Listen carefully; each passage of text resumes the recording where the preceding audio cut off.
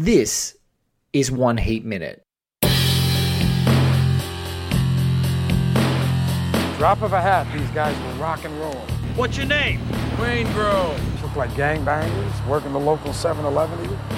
Robbery, homicides, take it. Give me all you got! Listen, Give me all you got! I do what I do best. I take scores. You do what you do best. Trying to stop guys like me. A podcast dedicated to all 170 minutes of Michael Mann's LA crime opus Heat, 1 minute at a time. Ladies and gentlemen, welcome back to One Heat Minute. I'm your host, Blake Howard, and joining me today for the 125th minute of Michael Mann's 1995 crime opus is a man who thinks that one of the most important things you need to know about him is that he has a tattoo of Elliot Gould smoking. But I also think that he's the perfect man to come and talk about this particular minute from a few words from his incredible piece. He's a staff writer for Bright Wall Darkroom, one of the best publications, film publications online. And he wrote a piece on Sam Peckinpah's Bring Me the Head of Alfredo Garcia. And two lines really resonate with me. The first one was his description of a room. And I quote, "The room is a gaudy, piss-yellow tableau of junk drawer 70s chic," which was one of the most fabulous word pictures I could have hoped for. And the other was him talking about the great Sam Peckinpah, a huge influence on the auteur behind this masterpiece, Michael Mann, where he says that Peckinpah's films lament the old-fashioned codes of masculinity and increasingly fraught inquiries into them.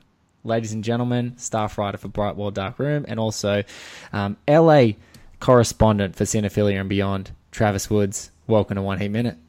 Well, thank you for having me. And hell, forget Heat. Let's just talk about what a great writer I am some more. That was very flattering. I wasn't expecting that. Well, let's just roll with that for a bit. Oh, let's get talking. Well, look, this is I'm a very lucky person as a host of this show that so many incredible people out there in the world and talented writers and film critics and whatnot love this movie, and I feel like this is the critical mass that we need to revitalize.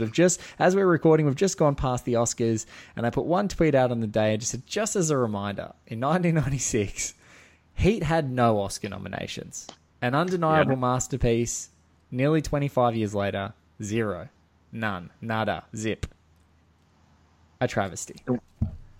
What was the best picture in 96? Or for the 96 Oscars? What won? It doesn't matter. It doesn't. I'm just like, it doesn't matter. So welcome, sir. Thank you so much for being a part of the show. Well, thank you for having me. I'm very excited because I am a humongous Heat nerd and a Michael Mann nerd in general. Yes. And as we were talking pre-show, This is insane. This is there should be like a DSM-5 entry for what you are doing. This is insane. But it's wonderful because, as you said, not that Heat is a forgotten movie. Obviously, everybody knows Heat. Everybody loves Heat. But what I think is one of the things I think is so cool about this is one of those movies that people who love it, they've seen it 500 times. If it's on TV, it's the movie that you sit down on the couch. You're like, I'm sorry, I can't go out now. Heat's on. It's a movie that, if it's playing at a repertory theater where you live, you don't care that it's 3 hours with no intermission. You're going to sit down. You're going to sit in the theater. You're going to watch it. It is one of those movies we've all seen. If anyone's listening to this podcast, it's a movie they have watched a lot and love. But what I think is so interesting about this podcast is how it recontextualizes the movie, in that with every single minute of this film, we are, as listeners, we are listening, or we are seeing the film through all these different new sets of eyes. Yes. And things that we never would have noticed before, things we never would have picked up on before, we're now noticing, or even things we disagree with. And I think that's amazing. And again, it's insane, but it's amazing. That's the thing that keeps me energized too. That's why I like having. That's one of the great joys of having multiple guests. And there are a lot of minute podcasts, and it's debatable on certain films that I think deserve the minute by minute breakdown. There are definitely some amazing ones out there. You know, there's a movie like Goodfellas, or where it all started. I think Star Wars Minute was the very first one that sort of kicked off the cascade. It's like there are some seminal movies that are out there, but I just think this movie stands a test of time to do that, and also stands the additional layer of just having great, unique people bringing their takes to it. Because as you said, you and I can attest, we've watched this movie countless times. Like I couldn't give you a count of how many times I've now seen this movie, and especially with this show, seeing sections of the movie in a rotating 20 or 30 minutes just to keep myself abreast of thematic things that are happening, keeping an eye on different characters that I'm talking about. And every time someone comes on the show, I'm invariably encounter a perspective that I just hadn't thought about before. And so it's super exciting to be like, I've now watched this movie more than 200 times easily, and I'm now like 120 episodes, 125 episodes into the show, and I'm getting new perspectives. It's really great. Jeez. And well, at least you picked a short movie too, so I want to ever get through this. One other thing, are you? I don't mean to just turn this into a Blake interview, but like, are you bored with Heat yet? I was thinking about this today. Like, I watched Heat like last month, and then I watched it again this week because I was going to be on the show. And before I put it on today, I was just kind of like, God, is this gonna be boring? I mean, I just watched this, and it wasn't, and I loved it. But I'm assuming you've seen it so many more times. Like, are you ever just bored? Do you get like, are you like Vincent and Justine, where the thrills kind of just not there anymore? I'm sorry, the goddamn chicken. No, it's no, I'm not. And this is, I genuinely am not, because I just get excited. But to be fair, one thing I would say to folk is I don't watch the whole movie at the moment. It's sort of sporadically. Like every week when I prepare for the show, I don't spend 3 hours watching the movie again. I usually watch 30 minutes in a rotation. Let's just say 30 minutes in a rotation. So in preparation for this minute, I usually just throw it on like 15 minutes before, just to sort of catch up where I am, watch the corresponding minutes that I'm going to talk about for like yourself or other shows that are planned, and then I sort of watch it and do that.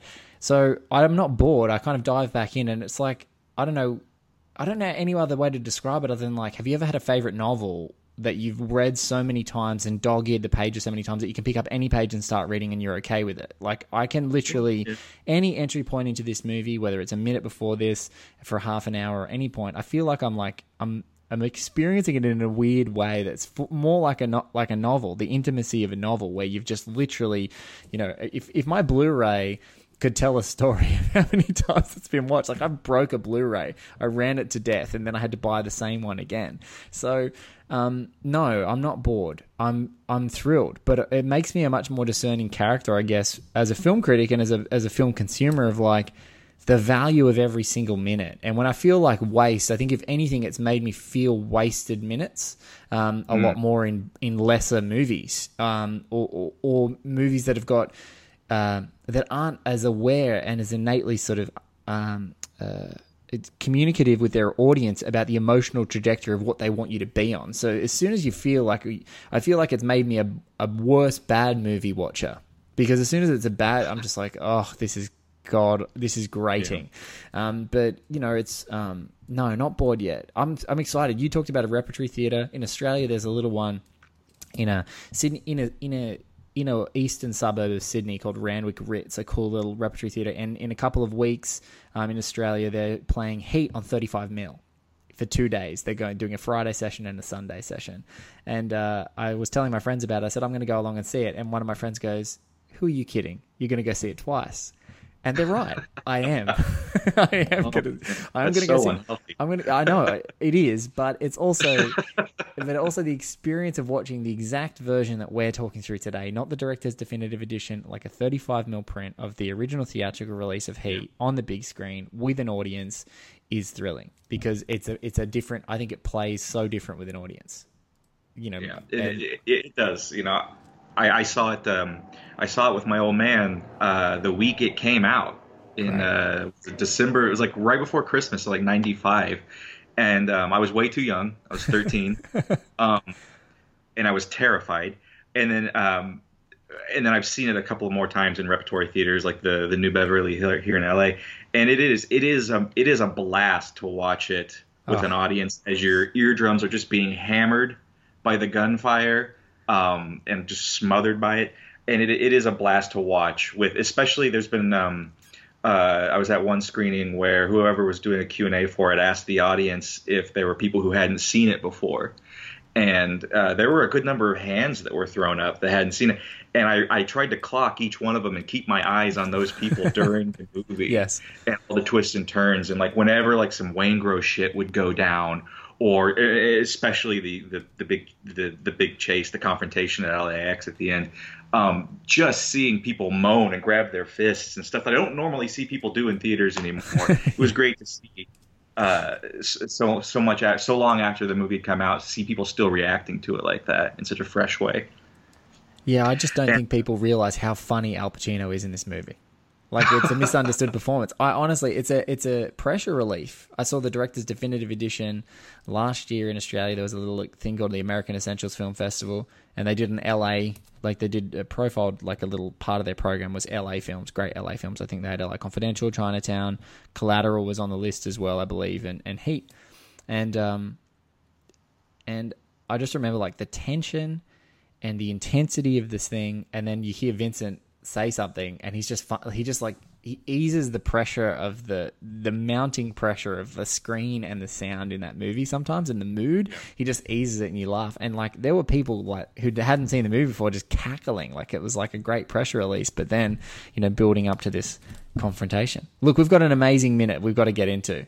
I just was looking at the time, like we've got to get into this minute because it's important. Yeah, we are in trouble because I never shut up. So just fair warning and a pre-apology to listeners. Like I will not shut up once I start. Look, this is good. This is good. Joe Lynch, hello. Speaking of not shutting up, one of our favorite guests on the show, Joe, has talked for the record, and I think Travis is going to go for it. So let's do it. Well, hell, really quick. What's the record? I got to know what I got to beat here. Oh, I think one of the individual Joe Lynch minutes was like an hour and 10 on 1 minute. Oh, Christ, I can crack that like nothing. Oh, come on, Joe. We can do this. So this is the 125th minute, 2 hours and 4 minutes on the dial on the original theatrical version of Heat, for everyone listening. This is a moment that I just like to call... It's just a McKelty Williamson, Ashley Judd showcase. And, you know, in talking to Travis about it, he made some astute observations, what I'll let him expand on, around this movie is a collection of people being presented with choices, and there's not really a good choice. It's kind of layers of bad choices or layers of choices that compromise who they think they are.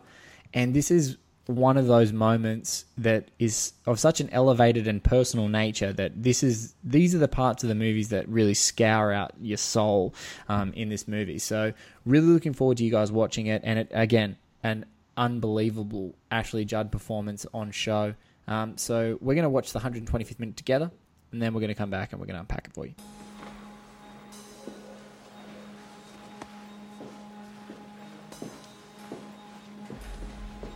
So what now?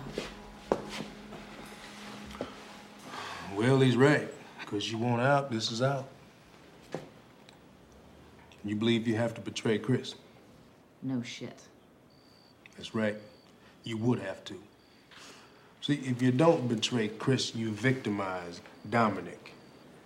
Because he becomes an orphan when you go to prison as an accessory because you got no living parents to take it. So he ends up state-raised in foster homes, juvenile facilities. Then he steals a car. Then he winds up in gladiator academies like Chino and Tracy. Fucked for life. You know what happens, because you've been there. Dominic didn't get a chance yet to choose his life, but Chris did. Jesus Christ. What a clean 60-second short story that minute is. That is so clean where that cuts off, where that ends. In this big, novel of a film, that is such a perfect little snapshot and perfect little... if I can jump in, if you don't mind. Go nuts. I love it. Like I said, I'm gonna take up a lot of air here. When you first sent me this minute, I don't know if you remember, I was kind of bummed at first. You were. Because I was like, well, that's not really like one of the iconic moments. I want Wayne Gross sucking air, with a bullet wound in his chest. Spoiler warning. I want Nate telling Macaulay, you're home free, take it easy. This scene, what's in this scene? But then I went back and I watched it. And that's one of the great things about this podcast, as well as it does force you to look at some of these tinier moments and realize how necessary they are and how little fat is around the waist of this thing, despite being 165 minutes. And it might not be the flashiest scene, but it really is in a lot of ways. If Heat is a movie of extremes, the law on one end and criminality on the other, this scene really is just a 1 minute microcosm of all of that. Yes. Where on one side you've got the Heat literally bracing someone and doing what we've seen Pacino do the whole movie, which is absorb the flow of information around them and be able to case somebody and predict what their needs are and predict what their choices are going to have to be to get the jump on them and to box them in. And then on the other side of that, you have someone involved in criminality who, he or she has made like a series of choices in their life that is now, it's backed them into a corner where they have to make this one kind of final existential choice that they think is, they're either going to choose to save themselves or what they think will save themselves or not. And that's literally that's all of that pretentious shit that I'm talking about right now. That is all so cleanly just wedged into this little 60-second vignette in this Venice Boardwalk safe house in Heat, and I think it's amazing. I think it's amazing too. I think you're so right. The great thing is that we can project the more existential things about the minute, but what I love about this minute is the matter-of-fact delivery. The dance between these two characters. It's not there's no lack of familiarity with a situation like this. Charlene knows what the deal is, and Drucker knows equally what the deal is. And I just love the wordplay of do you think you'd have to betray Chris? And she's like, no shit. And he goes, yeah, that's right. Like there's no hiding, there's no artifice. Yeah, that's right. You will have to betray him. Now let me unpack that for you. And then that's when he gets to drop that science at the end of that scene. But it's so bluntly written that it almost feels like a screenwriter's note of what needs to be accomplished in the screen or on the screen and in the scene, yes. What needs to be accomplished as opposed to what the poetry that you're actually going to have your character espouse. But instead, he's just like, you think if you betray Chris, well, that's right, you are. Because if you don't betray Chris, you're going to victimize Dominic. And just this very kind of bricklayer language of A plus A, B, C, D. But I love that because, for one thing, he's on a clock. Yes. They've only got like 10 hours to get the wheels moving on this. So he's on a clock. He doesn't have time to play games. And she's not a game player. No. The diagnoses between those two, I love. There's as opposed to Marciano Hank Azaria's character, like when there's so many wonderful looks that Michael T. Williamson gives Judd here, that the only way I can describe it, and he's in obviously one of Michael Mann's, one of the greatest boxing movies ever made. He's in Ali as Don King, but he's sizing up an opponent. He diagnoses immediately. She's not effing around. He knows where the weakness is, and it's Dominic, and he's got to exploit that. And he's got to let her know very straight up that with no massaging. No, you're going to make a choice because otherwise you victimize this kid, and itemize here why.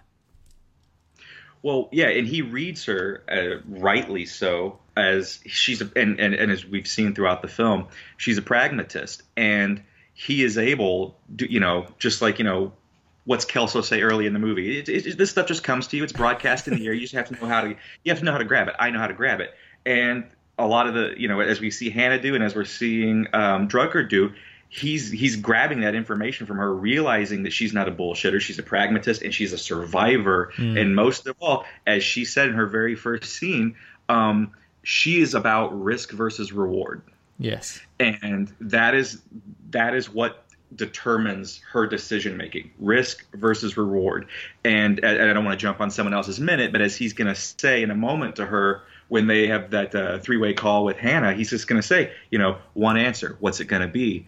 And he doesn't have to be any prettier with her. And I'm going to cheat again and jump to this next minute, but when she has that great kind of hard-boiled noirish line, what else are you selling? And he's like, bunch of bullshit, but I don't have to sell this, because this shit sells itself. Yes. And that's why, again, another reason why he doesn't have to doll this up. He knows that she's smart enough that he just has to lay this track and explain what Dominic's life is going to be, how he's going to become institutionalized while you, Charlene, are in jail. He's going to steal a car. He's going to be thrown in to some place. He's going to be thrown into like Chino or Tracy, these gladiator academies where it's going to be rough. There's going to be a lot of violence. He'll probably have to join up with some Peckerwood crew just for protection, whether it's like Aryan Brotherhood or Nazi lowriders if he's like in Chino.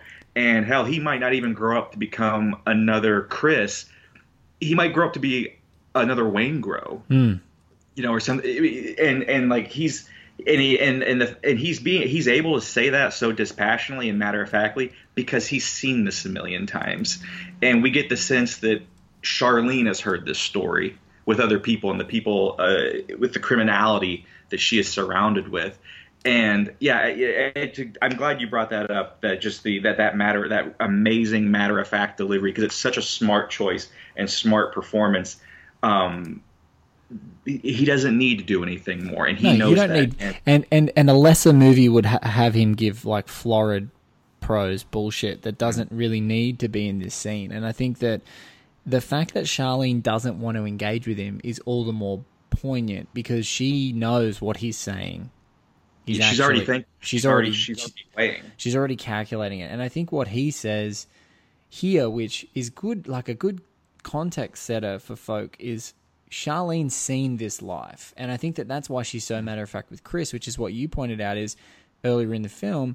She knows it's risk versus reward. She's trying to get them and elevate them out of that life because if he's taking the risk, she wants to continue to distance herself and Dominic away. Yep. And as Chris starts to spiral, what's her survival mechanism? She starts to go to another guy who seems legitimate in Nevada, businessman, successful. That's the guy she's having an affair with. She's thinking about the next move is an escape move. And her look back here, her frustration, is partially directed behind us as we're watching the film because she's looking over at Marciano, probably jawing on with these cops who are actually standing in there being pissed off that this escape route has gone totally haywire on her, but also that she's trying to elevate Dominic out of that life. And she's even given Chris the ultimatum. You can keep doing this shit, but Dominic goes with me. And what am I doing in this rat bastard situation? What are we doing in this rat bastard situation? Exactly. And so it's I think that choices to make scenes big or small when they have such really perfectly pitched character understanding, it flows in such a different way that even if it seems like the dialogue is grubby, and when you read it on paper it is grubby, it's not finessed, it's grubby, but it's in this moment they don't need anything else. It's so great.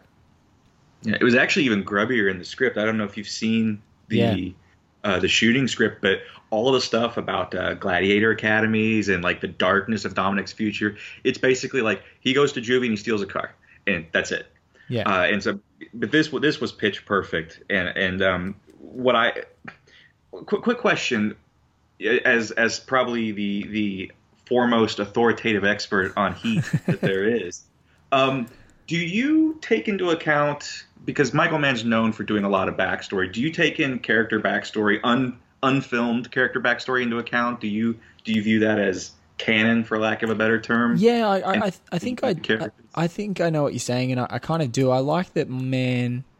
One of the things that I've written about it, but I haven't written about it a great deal, and I think you've kind of tapped into it, is people talk about method acting a lot, and I think if I had to qualify what I think Michael Mann's style is. It's method directing. Like, he has this imposition of method and character on individuals in the story. So for him, he'll impose with Charlene that she's probably been in jail. If not, she's had multiple partners who have been in jail. She's been around crime her whole life.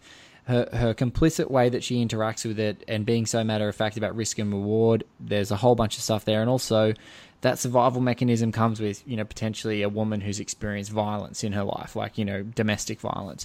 And so, like, talking specifically about Charlene, that's how I kind of read into that canon. Really interesting to note that Reed Coleman and Michael Mann later this year are going to be releasing the Heat prequel. So interesting to see how many characters actually feature and how much of that homework has done it. But that's I kind of in these little moments you glean so much information, because I love in this moment that Drucker's already picked her apart. You know what this is like. You know this in prison and da-da-da, and Chris did this and Chris did that.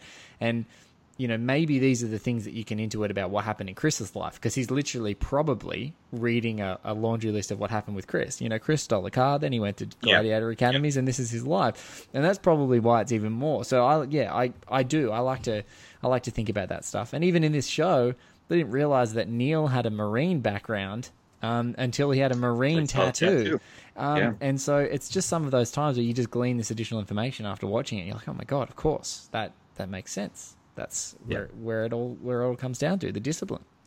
Well, the reason that I asked that is because I wondered if this potential future for Dominic that Charlene's choice would engender, this dark road to Tracy, to Chino, to safecracking, to gang life, if that was a reflection, a knowing reflection of Chris's story on Drucker's behalf. But also something that I thought was kind of interesting is, as much as this is a real kind of a real workout scene for Mykelti Williamson, and really gets to show what he can do well. I love Judd's performance in this scene, this performance of silence. And one of the things that always haunts me whenever I watch any of her scenes in the later half of the film is the backstory that she and Mann created for this character. Because she, as you know, she did all these interviews with the wives and ex-wives and girlfriends of criminals, and she viewed the character, and this is the backstory that Mann gave her, that not only is she a pragmatist and a survivor, but why and how she became that way, and that she was probably a teenage prostitute and returned to that after she'd had Dominic, but when Chris was in prison, and that she was literally out there just on Van Nuys Boulevard, in the words of Michael Mann, turning 50 tricks a night, and then coming home and, seeing her son, or in the very early days of after he got out of jail, coming home and seeing Chris. And that to be able, in his mind and in Ashley Judd's mind, for her to be able to go from that type of evening to sitting down next to Chris on the couch with Dominic to watch TV, that she's become this dispassionate and somewhat compartmentalized human being who can make these very, very kind of cold, necessary decisions. And that's what I always see, and that's what I always think of while Drucker is laying it out for her. Just seeing the dread on her face as she's leaning against the wall. I think you only see like a quarter of her face because she's turning and kind of facing him, but just you see the dread of knowledge as she is weighing whether she's going to able to go back to that kind of life if she makes the wrong choice. And it's because that weight is apparent on her face. It is, and it's what drives all of the decisions that she makes. Is just like Neil McCauley, because just like Neil McCauley, not just in pragmatism, not just in terms of being a survivor and this kind of self-taught real-world attitude, just like Neil, she's not going back. No. Just like she's not going back to type of prison that she lived in. I'm so glad that you said that, because it's a great little tidbit, and we haven't dived into it too much, but there's an amazing story at the end of I think it's called The Bird Revelation, Dave Chappelle's most recent second half comedy special in Netflix, where he tells a story about Iceberg Slim's book, the final story in Iceberg Slim's book. And he says it's the Capitalist Manifesto. And it talks about, and I'll let you watch it. It's on Netflix. You can watch it up right now. Anyone who's around the world. It talks about mileage on a hoe. And it talks about that everyone has their breaking point. And I think for Charlene, without going too much into detail, because I think it just echoed with me right now, is that Charlene's mileage for that life is, she's done with it. And I think she's planting the seeds with Azaria's character to get out of LA, to get into what she feels like might be a legitimate relationship. This guy's planting the seeds that I'll take you away, you and your son, etc. You can have a new life. You know, she just wants out. And especially the proximity in LA, if it is true to that canon, that backstory canon of her turning tricks, it also is evident in her language. What are you selling? Like, what shit are you selling? Yeah. Like, this is someone who knows the game. It's maybe talk to someone on the street in a transactional manner. And also, she's got that cognitive distance, right? Neil talks to her that way, in a sort of mean way. You can also intuit that that's Neil. Clean up, go home. Like, Neil knows, you would guess, if she's turning tricks when Chris is in and out, he knows that too. Neil knows that she's turned tricks. So the way that he speaks to her in that disrespectful way is that. So, yeah, that's how I've always felt. I've always felt that, and I definitely think paired with her backstory and paired with Drucker's telling of a story, it really is it's a tale of their two lives intersecting. Like, she's been on the street, she's been around it, his whole life means this, and the last thing that she ever wanted was, she wanted that escape. And now the frustration and anger that's on her face at the end of this minute, and that corresponds into the next scene, is, I thought this guy was my escape route. This freaking dummy was going to help me get out of here. He's got some money. He was going to elevate me and my kid's life. I was going to have a route out of this life because Chris is spiraling out of control. And it's not that. And this is a little off minute, and forgive me. No, you don't have to say sorry, because like Neil McCauley, Travis, like Neil McCauley, we have the discipline, but we continually break it. We continually make decisions. As I'm sure you're learning, because I just never shut up, especially about this movie. But do you think she's really into Alan in any real capacity, or do you think that she's just kind of leapfrogging out of the life with Chris, and that he is someone that can be utilized to do that? I've always thought it was the leapfrog. I've always thought she was going to get out, especially the way she tells Neil. Like, I love the ferocity of their encounter, that first encounter that they have, and you really see that she becomes one of the only people that actually legitimately stands up to Neil. Stands up to him. The way she says, "It's too late. I'm sick of it. I'm sick of it." Like, that just that grinds into my brain. Like, whenever a line is powerful when it changes how you think about a line when someone says it. If someone says it's too late, or if anyone says I'm sick of it, any of those lines, I always just repeat. I'm like a parrot. I'm like, too late. I'm sick of it. I'm sick of it. Like, I can't help myself. It's like a tick. But that scene that's what I feel. Like, Marciano is a way out. That's what he is. And it's particularly, like, you think this woman, Ashley Judd, is not only, like, absolutely mesmerizingly beautiful. She's, and the pairing of peak Kilmer and peak Judd is like, it's almost like Brad Pitt, Angelina Jolie. It's just too much. Like, stop. Joanne Woodward, Paul Newman, just explosion. Like, you can't help it, right? And so what I would say is, how many goddamn people are in LA? 18 million? Like, surely there's another man in LA if she really wanted, if that was the purpose of what she was seeking. She's seeking an out-of-town businessman who, in her mind, has no connection at all to criminality. That's why she's so frustrated with, like, oh, goddamn. Like, you have some bullshit that they can leverage. Like, you were the last. I thought you were some dick who was just a douchebag who had money. And so that's how I've always read that scene. There's no love between them. Hence, there's no love lost in this scene. Her revelation that he's an idiot is more of a disappointment in her own gauging of his personality. And to your point, or this is how I always read it, to your point, it's like, if she's turning 50 tricks a night, you think she doesn't know how to read people? So for her, it's like, I'm getting sloppy. this is Which frustrating. also kind of adds kind of a sad, unsettling layer to their hotel room tryst. Oh, yes. But also, and again, Jesus Christ, we're jumping into an entirely different minute. But the last thing I'll say about that minute is, two things. The reason I laughed when you said I'm sick of it is my girlfriend is also obsessed with Heat and has watched this movie so many times that whenever she's pissed at me, she will jokingly yell, I'm sick of it, just in that way, just to get at me. But I love Judd in that scene with Neil, the clean up, go home scene, when she's like, who is he? And she's like, it's Alan Marciano. And the way she describes him, it's the weirdest. No one would say this. He's a legit liquor wholesaler. Yes. But the reason I like that is she's saying what is important to her. Like it would mean anything to Neil. He's a legit guy that makes money. He's an out for me. And I just love the psychology of that. And something that I don't know if Mann gets a lot of credit for are these tiny little lines like that so cleanly and clearly display a character's psychology. He's a legit guy. He's a legit guy. No one would say that. If, you get caught, sleeping with someone else, your first thing that you say when you describe them is not, look, this person's a legitimate businessman. Don't worry.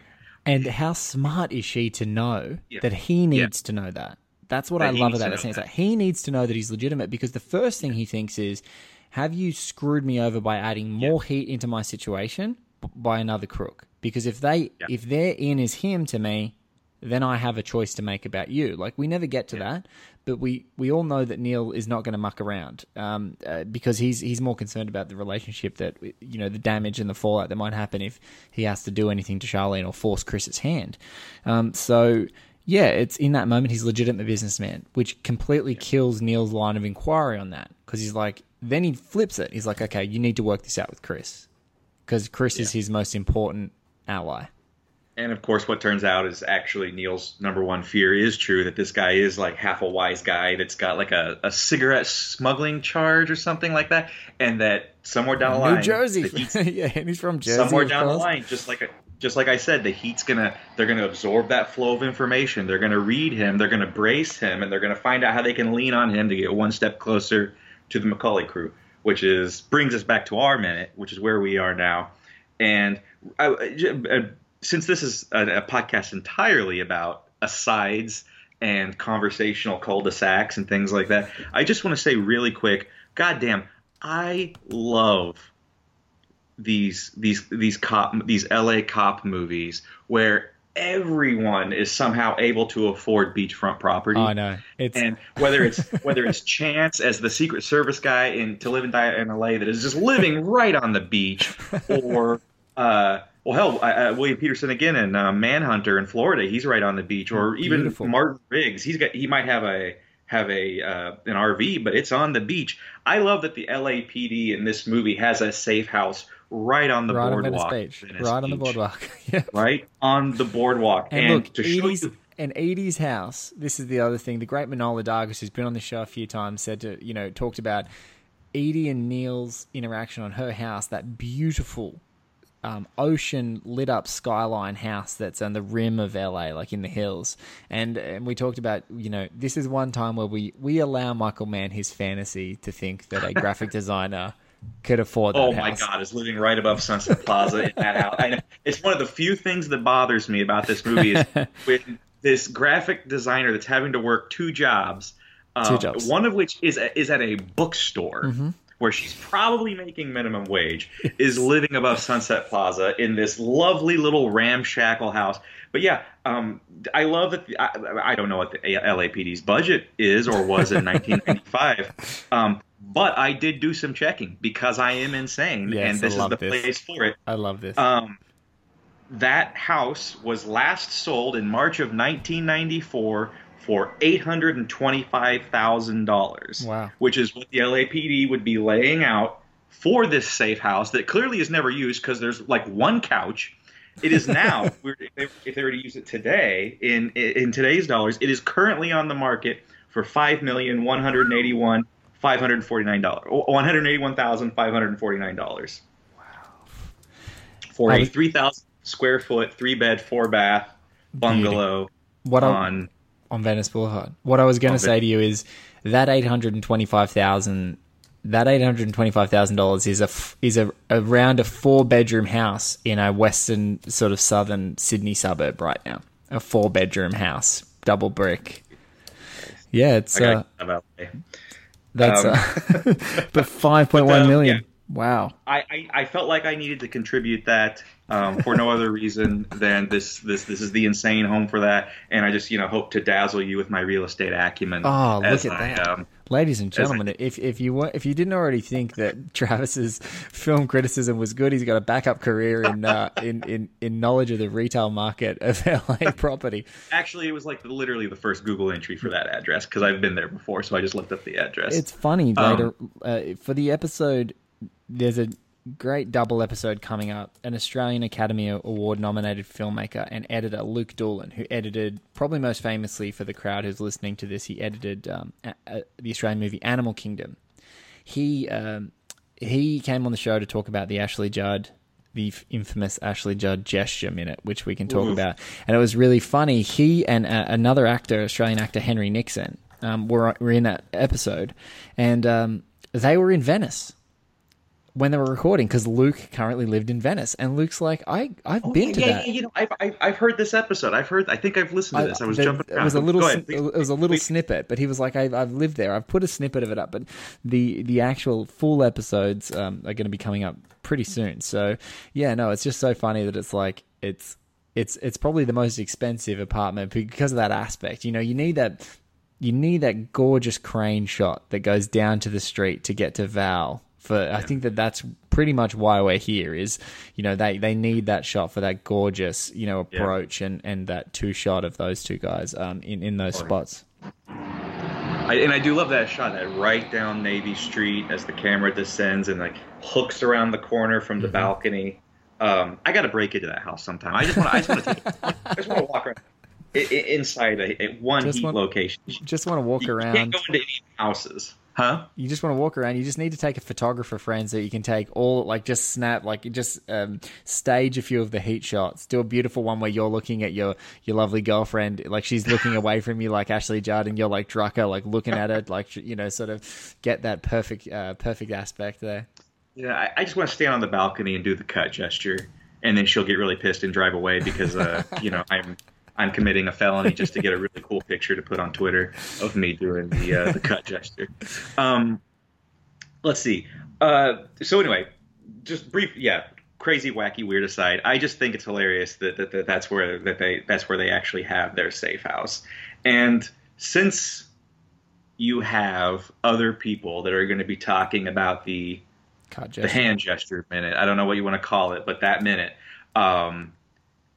I don't want to step on anyone's toes, but what I really think is fascinating about Charlene and Charlene's psychology is everyone else in the film, as we've said, gets put into a position where they have to make the ultimate capital E existential choice for themselves in this film. That everyone that makes that choice does so out of self-interest. They are doing, even if it ends up being the wrong thing, as in the case of Macaulay, yes, they're doing it because they think it is in their self-interest. They think it is the right choice to make for them. Mm-hmm. And what I think is interesting about Charlene, and spoilers for the one insane person that's listening to this podcast that hasn't seen Heat, is that she actively is the only character. She's the only character that actively, knowingly makes the choice she know will be wrong for her and wrong for Dominic. And I just find that is also, talk about a script, Michael Mann being a writer that can surprise you with his characterizations. That is one of the left hooks that this movie throws that I did not see coming, either when I was like a 13-year-old kid that had no idea what he was watching, but even, when I watched it as an adult, it is just, it's an amazing moment, and it's an amazing human moment where you think she's going to make one choice, and all Val Kilmer has to do is smile that pretty smile, and she melts and makes the wrong choice and knows that she's making the wrong choice. And that is such, especially from such a pragmatist like her, and the very serious survivor, the matter of fact, black and white, risk versus reward survivor that we've seen up to this point. That is just such a monumental and devastating and very real and human moment. And I wanted to blather on about that for you 3 minutes. You're allowed to. I do think that it's an amazing surprise of characterization. It's an amazing surprise, and also I think there's a gap in air where there's an exchange of looks prior to the gesture, and it's really powerful. I'm looking forward to you guys listening to the episode when it comes up. And one of the things I would say about it that I've thought more on it since recording that episode, because it was recorded with Luke some time ago, is how he looks. So he looks beaten up. Like, he looks like Chris, but he almost is unrecognizable. His face is really tight, like pinched down towards his collarbone. Pinched down, and he looks a bit swollen and red. Yeah. And he smiles up at her, and she appraises him. And it's the emotions that she's able to convey. There's like a deep pity and empathy. And you watch her make the decision that she's gonna have that choice. She's gonna do something that is ultimately selfless, and it's a gamble. The risk versus reward in that situation is something that Chris would gamble on. It's not a Charlene move. It's a Chris move. But her empathy in that moment is so powerful, and that's like, there's moments in this movie that just get to me. It sounds cliche, but it's like they literally get me every time. And that exchange, you guys will get to hear it, of which you guys would have already heard in episode 123. So only 2 episodes ago. It's so funny that this minute is now coming back up. Bill Gabiri called that, if all of cinema was thrown into the ocean and we knew nothing about it, that you could teach people the power of cinema with that scene alone. Not just that minute, that scene. He's like, and he's much more lofty in his aspirations, but I think he's right. It's like conveying the editing, the emotional, the mounting emotional pressure, the pressure of the people that are inside, like the entire construction of that scene from beginning to end, as the car comes down the street, as you see Drucker, as you see the cops, as you see Charlene directed to go out there, as you see their exchange, and you understand the context of everything that's going to happen between them. It's so incredibly powerful, and it's just a moment, and there's no words, not a single thing. You could make it a silent film, and just have the music, and it's just perfect. They're empathy machines. That's what these movies are. It's an empathy machine. That scene is. That is it. And that's what it is. And this is what the brilliance and I allow the lack of discipline on this show is, once we scrutinize the minute, you have to talk. That's one wonderful thing, is that they do operate as these lovely vignettes, but then what I think sort of exponentially makes them more powerful is how they have underpinnings and echoes in other minutes, like how they how things are happening across the film. Even the same words are said to certain characters and the same bargains that are being delivered. It's like, exactly as you intimated at the beginning of the episode, it's like these are just choices after choices that are just being laid out for people to make, and you're desperate for them to make the right choice, but it's not easy to see what the right choice is, especially in the second half of this movie. It's like you're not easy to see what the right choice is. And sometimes the choice you want them to make isn't the right choice. It's not the survival, it's for the drama. And so we have to be on their side to watch them so many of these people make the wrong choice. And that's the thing too. When we're just so not on our minute anymore. But yeah, when you do watch that scene, I don't feel like you're ever mad at her, even though you're like, look, you're Dominic's mother. You can't do this to this kid. You're going down as an accessory, because we all know, Chris probably didn't have his name on the cars or the property. Everything was probably laundered through Charlene, or everything has her name on it. So she's going to lose everything. Bare minimum, she's losing everything if she doesn't go to jail, which she probably will. Dominic probably will be institutionalized. He will go through the system. He's probably everything that Drucker said is probably going to come true. But in that moment, when she has that almost motherly, tender smile of looking at him once he smiles, and that look that just says, yeah, he's an idiot, but he's my idiot. Yes. Who else? No one else in this world is going to look after Chris Shaherlis besides me. And even though the same should be said of Dominic, there is just that wonderfully human moment of just not being able to help yourself, and to talk about how that ties into other things, as you just said. And I'm going to totally use this to cheat and jump to my favorite minute. It's very similar.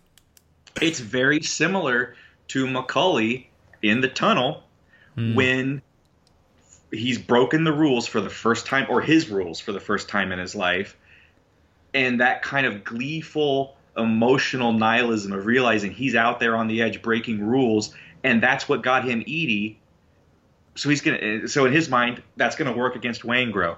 And just this weird, I'm really fascinated by the weird parallels between Macaulay and Charlene, and how they both are these very controlled, orderly pragmatists is the word I keep using, who their downfall is pretty much engendered by the fact that they discover this excess of humanity within themselves that they were no longer aware of, or they had sanded down and kept tamped down. And at the most crucial, elevated moment of their lives is when they let that humanity overwhelm them. And it is both what makes them human, but it's also, as we're going to see, probably with Charlene, definitely with Macaulay, it's the thing that destroys them. Yes. Destroys them both. And just, yeah, and how all of their decisions are interrelated into this just distribution of fates throughout the film, and how these two characters have such sense, as much as we can talk about, Macaulay and Hannah being similar. I loved in Jordan Harper's episode, he talked about how actually there's a lot of similarities between Macaulay and Waingro. Yes. I do think that in a lot of ways, Charlene is a shadow character of Macaulay, and so many of the moves that she makes are moves that Macaulay would make in that position. And that again, the thing that undoes them both is just this moment where they cannot help but embrace this almost gleeful emotional core that they've neglected or ignored. And then once they do, they lose all grip on any type of any realistic chance of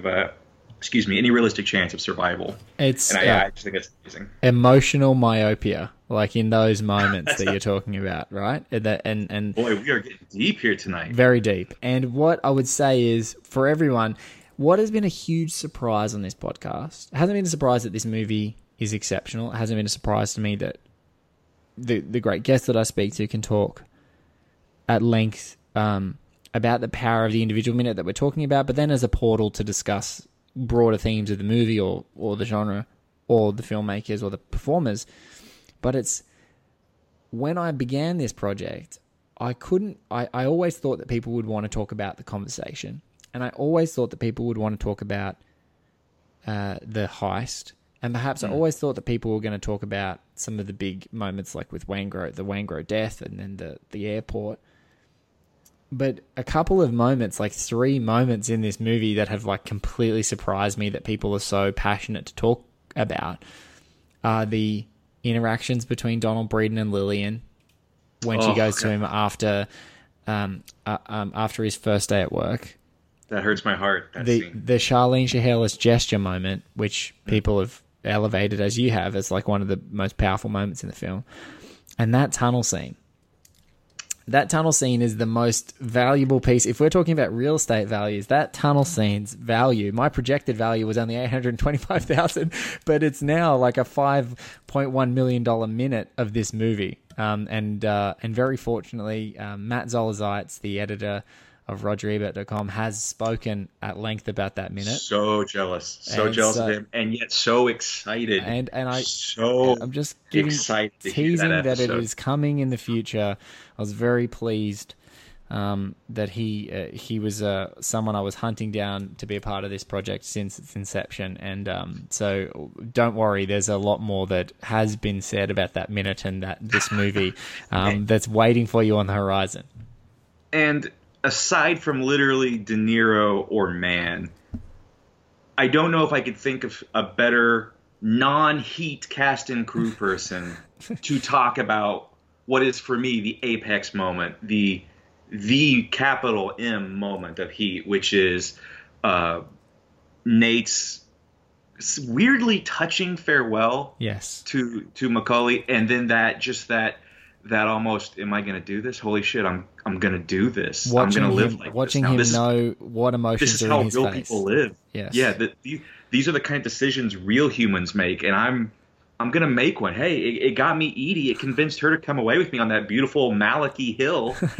I'm just gonna do it again, and I'm gonna get Waingro, and we're gonna get out of here, and like, it's gonna end well for me. Can I just say that whatever county owns that hill, if it's not called Malachi Hill, you're really doing yourself a disservice. They've blown it. And that again, but it's also. There's got to be some sort of weird city ordinance or county ordinance that any picture you take from that hill, any selfie, any Instagram post, it always has to have the little bits of grass and weeds and stuff like that fanning in the foreground, because if you don't do that, then it's not Malachi. It's not Malachi. You got to have the grass, and then maybe make an Instagram story where you whisper a voiceover of your inner monologue. No, you can't be your own voiceover. You've got to get your cousin who sort of sounds like you to be your inner voice monologue. But isn't you? Because then you're like, that's Adrian Brody, isn't it? That's not this guy that I'm looking at. Anyway, so that's a little Malik digressions on this show. The digressions of where it goes is what makes me most happy. I'm very proud of how digressive we're getting here, and I'm very proud of myself that I totally got to cheat and steal a little bit of that minute, that minute coming up, and make it mine. It's impossible on this. It's impossible on this show, and that's why I said the discipline is that we talk about the minute, but I think it is literally it's a pathway to talk about so many different things, and I think that's how people have found entryways into the movie. If there haven't been people like you or I who've loved it, it's that sometimes there's something that's going on. I talked to a great writer for RogerEbert.com, Brendan Hodges, a Chicago critic, who talked about. He was talking about the allegories to Antonioni, and we just talked about Malick, but there's also moments that feel very Lynchian. Lynch making Mulholland and other LA based content that's like that feels like it's quintessentially about the city. And there's so many other filmmakers and styles and expressions of little things that you see where the film doesn't overplay its influences, but is happy to interact with them. It's just like a dialogue between different filmmakers from the same sort of context that have that same weird vision of like, this is how I'm going to project my LA. And it might feel a little bit post-apocalyptic, or it might feel like it's a bit of a dream, or it might feel like it's this beautiful artifice and we need this glorious romantic moment. But it's all that collision of those things that makes this movie the pinnacle, the apex LA movie.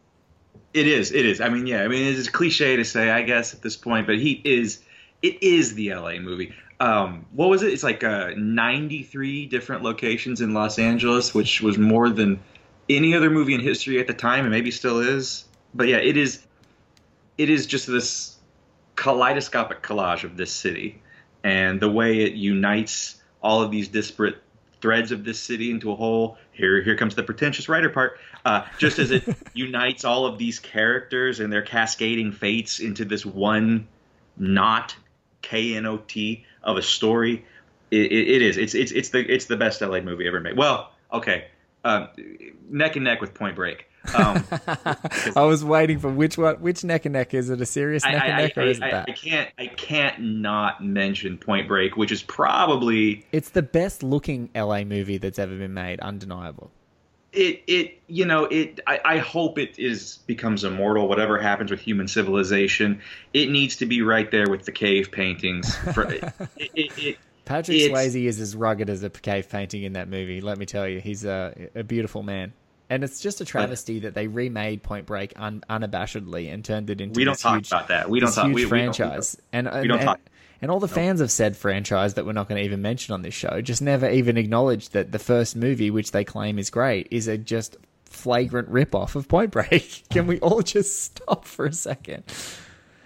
Can I just say how nearly moved to tears I am right now that I have somehow managed to not only cheat and jump to my favorite minute of Heat, but that I was able to work in a Point Break digression into this episode, because Point Break really is. I mean, there's no better artistic concoction, I think, in the sum totality of human history. We have not topped Point Break. We just haven't, and we won't. There might be one moment that does, and it's it's Nick Frost in Hot Fuzz watching Point Break. That might be the it's like that meta moment of watching an Edgar Wright movie, loving on and appraising Point Break, and then Nick Frost doing the little like fake gun-toting shooting in the air moment in Hot Fuzz. It's pretty close. It's close. Just Blake, for a fleeting moment. Blake, you're talking to a man who literally tears up when Bodhi says, "Yo, Johnny, I'll see you in the next life," after they jump out of an airplane together in Point Break. So you're not going to convince me that there's anything better. But the second greatest film of all time, the second greatest LA film of all time, is Heat. It is amazing. And I know we're pushing time here. I do just want to throw out really quick, if we haven't made it clear enough, what a quietly powerful secret weapon Ashley Judd is in Heat. And she does so very much with not a whole lot of screen time. For a film that is this long, she's really not in the movie all that much. And yet every single time she gets on the screen, it is indelible. And the intelligence of her performance, like her eyes are always working.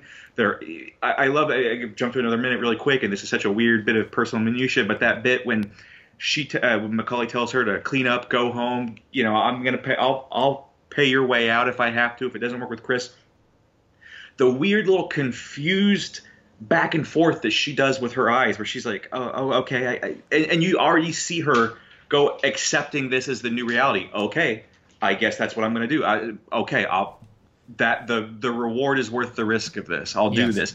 You see her doing this moral and existential calculus in her head right then and there. And she does it in every single goddamn scene we see her in. She's doing that. And it is just the fact that she is able to keep that from ever being one note, that she ever keeps that from being – it is never, ever not empathetic and not human and not understandable, as much as if you saw her character on the nightly news, you would hate her for the decisions you hear that she's made. But when you watch it in this film, you might disagree with the choices she makes, but you never hate her for them.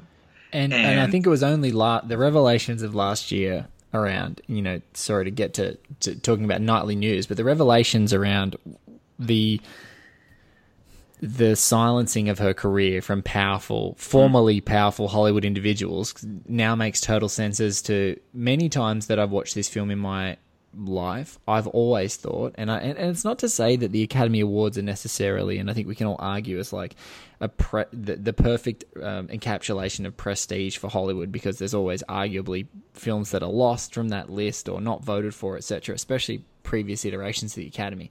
But to think that someone as powerful, with movie star charisma, in a huge masculine movie that makes such an indelible impact at the peak of her career, doesn't get recognition for this performance, and then therefore doesn't use this as a catapult, as a lot of the actors who've worked alongside Michael Mann, into other huge leading roles in other movies, it just seems like lunacy. Like, you just go, where did this amazing performer disappear off the face of the earth to?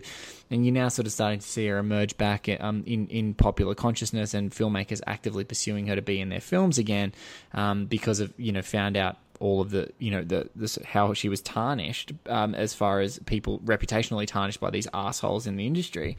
But it's like, I've always wondered that huge gap. It's like the same tragedy you feel about like someone not being able to play a sport, she's just taken off the field, taken out of rotation, and she's like a star. She should have been one of the greats.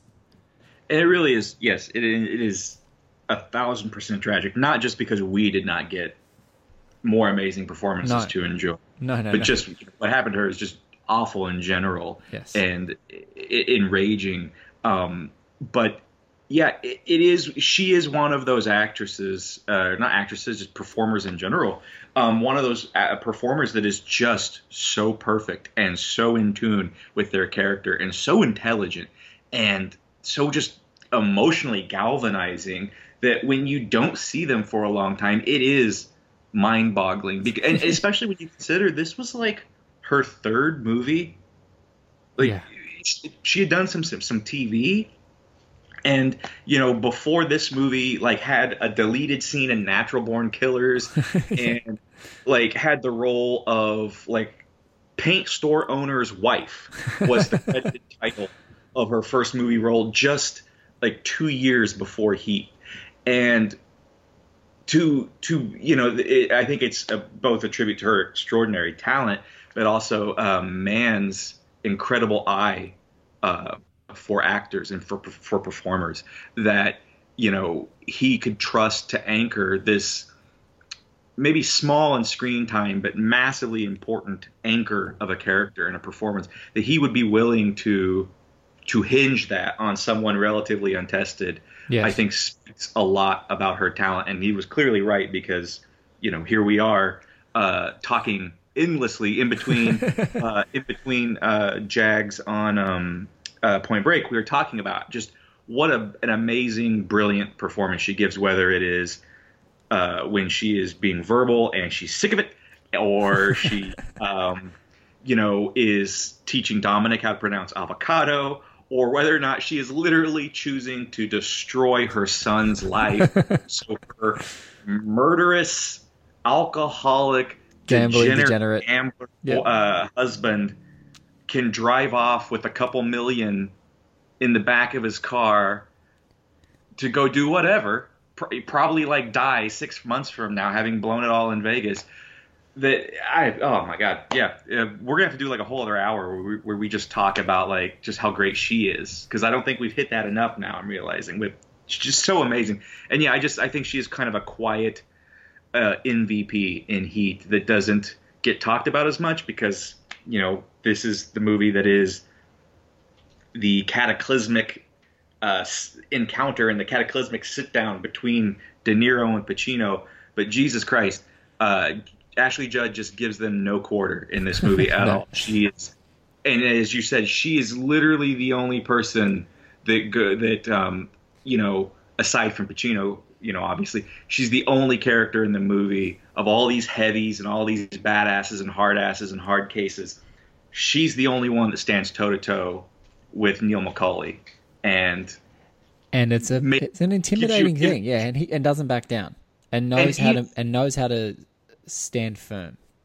Yeah, and even the flicker in his eye when she stands up to him, like, who else does that? Who else gets his attention like that? And apologize for the squeaking. My dog's attacking a toy. But yeah, it just, I cannot say enough about the strength of her performance. And it is one of my favorite things when I do revisit this film a million times over, is how, not that this is a boring film by any means, but how every scene with her in it comes alive in a very different way than the remaining 155 minutes that she's not in. That there is just a tone and a feel and a life that is in this in all of her scenes that I just adore. Well, I think you've nearly made it. I think you've nearly cracked the 105. I think the hour and 5 minutes. I think you've nearly cracked it, Travis. Oh, well, hell, I've got one more thing then I can throw out. Does anyone ever notice, like, Charlene Shaherlis is a really weird name and a really hard name to say, and I have to try really hard not to mess it up. Yes. I feel like Jeff Bridges with peanut butter in my mouth whenever I try to say it. But, like, Charlene Shaherlis, that's just a weird car crash of vowels and consonants that doesn't make a whole lot of sense to me. And for the real Heat fan, for the discerning Heat fan, if they're curious, Shaherlis with that spelling, that insane spelling, it is the 8,293,955th most common surname on the planet. Currently, only 4 people in the world are known to have that surname. They all live in Israel. And what does this have to do with Heat, and why did Michael Mann choose this name then for those characters, you might be asking? And my answer would be, I don't have a fucking clue. I really don't. I just wanted everyone to know how seriously I took our fandom, that I looked that up for us all. I looked it up for all of us so we could finally know why 4 people currently in the world have that surname. all in Israel. All in Israel. I don't know what the significance of that, and there's only 4. But yeah, in case anyone was wondering why Kilmer and Judd had to have that wacky name that you always skip over and try not to say because you don't want to embarrass yourself, because I don't know about anybody else. I have a harder time pronouncing Charlene Shaherlis than Dominic Shaherlis has pronouncing avocado. Like I have to really stop and like mentally tiptoe around the word. But yeah, weird name, nothing to do with anything. But again, this is just like the real estate information about Drucker's this is Steakhouse. essential. I just want to qualify. No other place. There's no other place for us to have this dialogue, and that's important. There's no other place I can go, Blake, to give this shit that's rattling around in my head. And if you don't take it from me, I'm gonna be like James Dean at the end of East of Eden when his dad won't take the money, and I'm gonna lose it. And so I gotta take this and I gotta give it to somebody. I'm taking it. I don't know where else to go. You're taking it for us. You're bringing it to us, and we will disseminate it as part of One Heat Minute, and people will know more. And people will. I guarantee you. Please, I always ask at the end of every show, mail at One Heat Minute. Tell me if you are now happy that you know about Charlene Shaherlis and the fact that there are only 4 Shaherlises in the world. I need you to tell me, because I these are things that I wonder as well. Like, it's such a unique name. Names are so important. People talk about it with different people having obsessive cues and tweaks with certain names. Soderbergh being one that's fun with names of characters, and here Michael Mann obsessively with Shaherlis. Just such a random name. Chirito, and a lyrical quality. Chirito, Trejo, Shaherlis, and Macaulay. Sure. Maybe it wouldn't put it past him to have been a real life associate of the original criminal Neil Macaulay, and he's just taken that name as well. Maybe it was some prominent crook. Maybe one of the 4 people on planet Earth with the name Shaherlis is like the great grandkid of the original Macaulay gang or something like that. But yeah, I love it. Charlene Shaherlis, the most insanely, unrealistically alliterative name in the Michael Mann canon. And yes, I am glad that I know it now. And every time I watch the film from here on out, I'm not going to be thinking, oh, what an amazing performance. Oh, my God, look at Judd's eyes. Look how she is conveying so much pain and history and struggle in this moment. I'm going to be sitting there thinking, there's like 4 other dudes on planet Earth with that last name. There you go. And thank you for that unnecessary information that is now going to be a permanent subtitle etched into my eyes when I see her performance in this movie.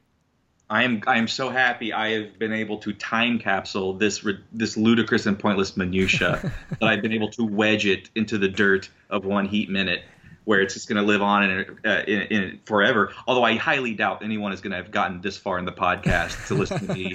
They will.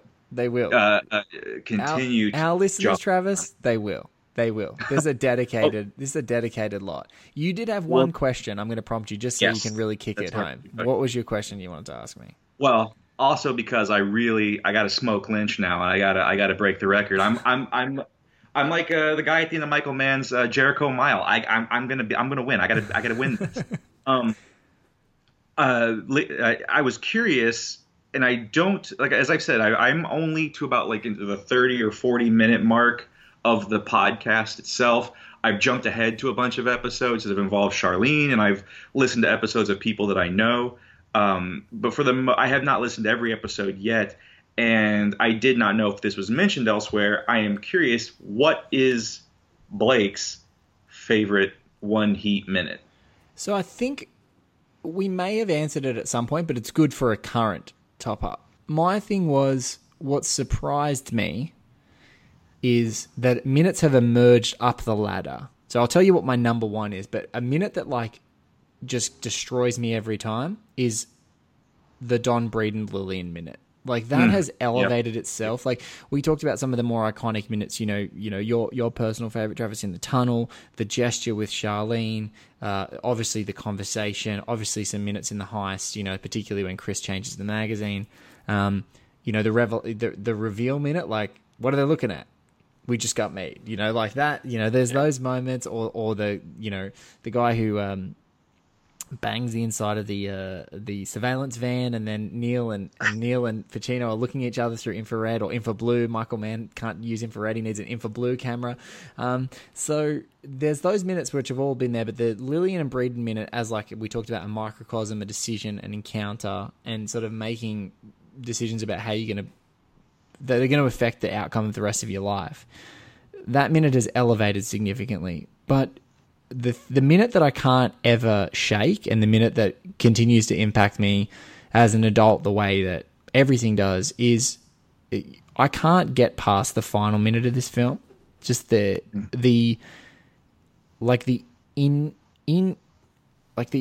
unquantifiable weight of 165 minutes of screen time.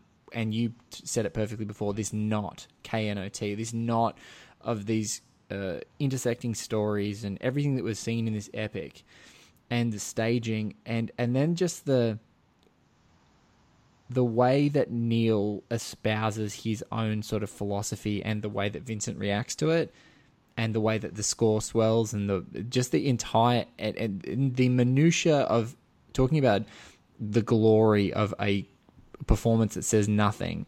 I think that final minute of Pacino's performance, as his face is rippling with the conflicting emotions of that situation, that is the moment that, in amongst 165 minutes that get me every time, that moment is the moment that gets me every single time. The weight of this entire film, I think, lands in Pacino's face, and I think he does it justice. So right now, and probably forever, the moment that we're mounting towards, the very last moment of this movie, is still my absolute favorite. But there's so many more moments that are swirling about like a lottery, like just like you could pick a countless number of other moments.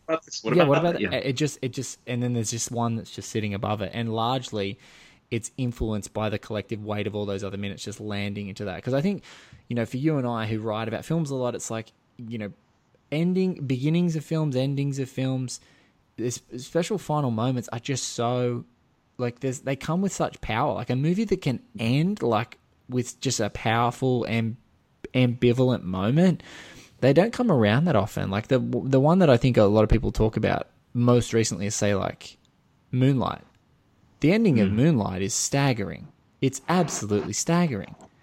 And to end with such power, and with just underplaying what everyone wants to happen, underplaying it and just playing it with such perfection, just a deft control, and then finishing the movie. I just think they come around rarely, and when they happen, you're like, Jesus, that is powerful. Like, and I think that's why I have to say it's my favorite. Well, Mann did say at a recent Q&A for the 4K release of the film, and I'm sure he said it elsewhere, he did write, or he did enter into the Heat screenplay by writing the ending first. Yes. And as he said, he reverse engineered the entirety of the film, moving backwards from that moment where these two men, the only two men like each other in the whole world, are with each other when one of them dies, and that everything else literally was birthed like from Zeus's forehead right out of that moment. And that's why I think this film is so thematically powerful, and that why it holds up to the scrutiny of one Heat minute is literally every minute is that ending is like the Big Bang. Yes. And every minute that comes out of that, just like how we all have a little bit of star stuff in us from the initial Big Bang,